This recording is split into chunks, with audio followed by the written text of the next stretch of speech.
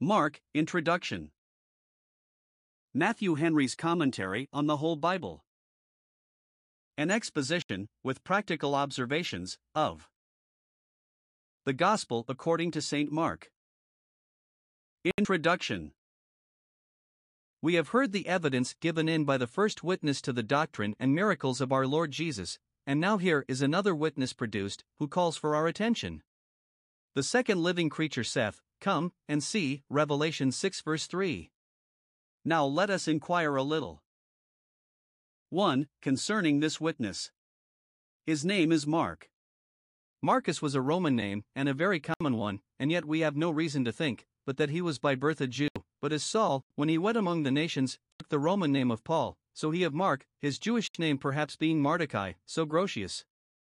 We read of John whose surname was Mark, sister's son to Barnabas, whom Paul was displeased with, Acts 15 verses 37 and 38, but afterward had a great kindness for, and not only ordered the churches to receive him, Colossians 4 verse 10, but sent for him to be his assistant, with this encomium, he is profitable to me for the ministry, 2 Timothy 4 verse 11, and he reckons him among his fellow laborers, Philemon 24. We read of Marcus whom Peter calls his son, he having been an instrument of his conversion, 1 Peter 5 verse 13, whether that was the same with the other, and, if not, which of them was the penman of this gospel, is altogether uncertain. It is a tradition very current among the ancients, that St. Mark wrote this gospel under the direction of St. Peter, and that it was confirmed by his authority, so hieron. Cato. Scripture Ecclesiastes Marcus Discipulus etianter Petri, juxta quod Petram referentum audierat, legatus Roma a fratribus, breve scripsit Evangelium Mark, the disciple and interpreter of Peter, being sent from Rome by the brethren, wrote a concise gospel, and Tertullian saith, et verse Markion. Lib 4, cap. 5. Marcus quod editit, Petri affirmator, cogis interpres Marcus Mark, the interpreter of Peter, delivered in writing the things which had been preached by Peter.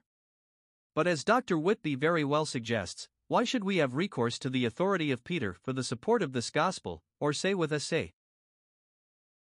Jerome that Peter approved of it and recommended it by his authority to the church to be read, when, though it is true Mark was no apostle, yet we have all the reason in the world to think that both he and Luke were of the number of the 70 disciples, who companied with the apostles all along, Acts 1 verse 21, who had a commission like that of the apostles, Luke 10 verse 19, compared with Mark 16 verse 18, and who, it is highly probable, received the Holy Ghost when they did, Acts 1 verse 15, and Acts 2 verses 1 to 4, so that it is no diminution at all to the validity or value of this gospel, that Mark was not one of the 12, as Matthew and John were.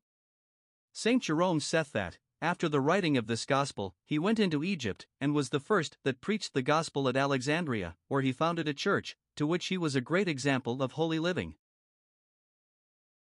Constitut ecclesiam tanta doctrina et vitae continentia ut omnes sectators Christi ad exemplum sui cogeret so adorned, by his doctrine and his life, the church which he founded, that his example influenced all the followers of Christ. 2. Concerning this testimony. Mark's Gospel. 1. Is but short, much shorter than Matthew's, not giving so full an account of Christ's sermons as that did, but insisting chiefly on his miracles. 2. It is very much a repetition of what we had in Matthew, many remarkable circumstances being added to the stories there related, but not many new matters.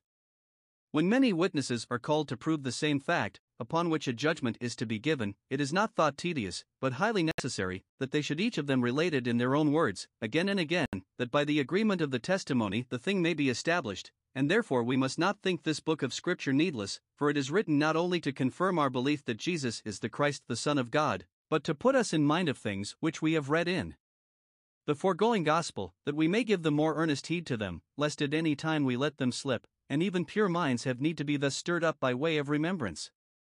It was fit that such great things as these should be spoken and written, once, yet twice, because man is so unapt to perceive them, and so apt to forget them. There is no ground for the tradition that this gospel was written first in Latin, though it was written at Rome. It was written in Greek, as was St. Paul's epistle to the Romans, the Greek being the more universal language.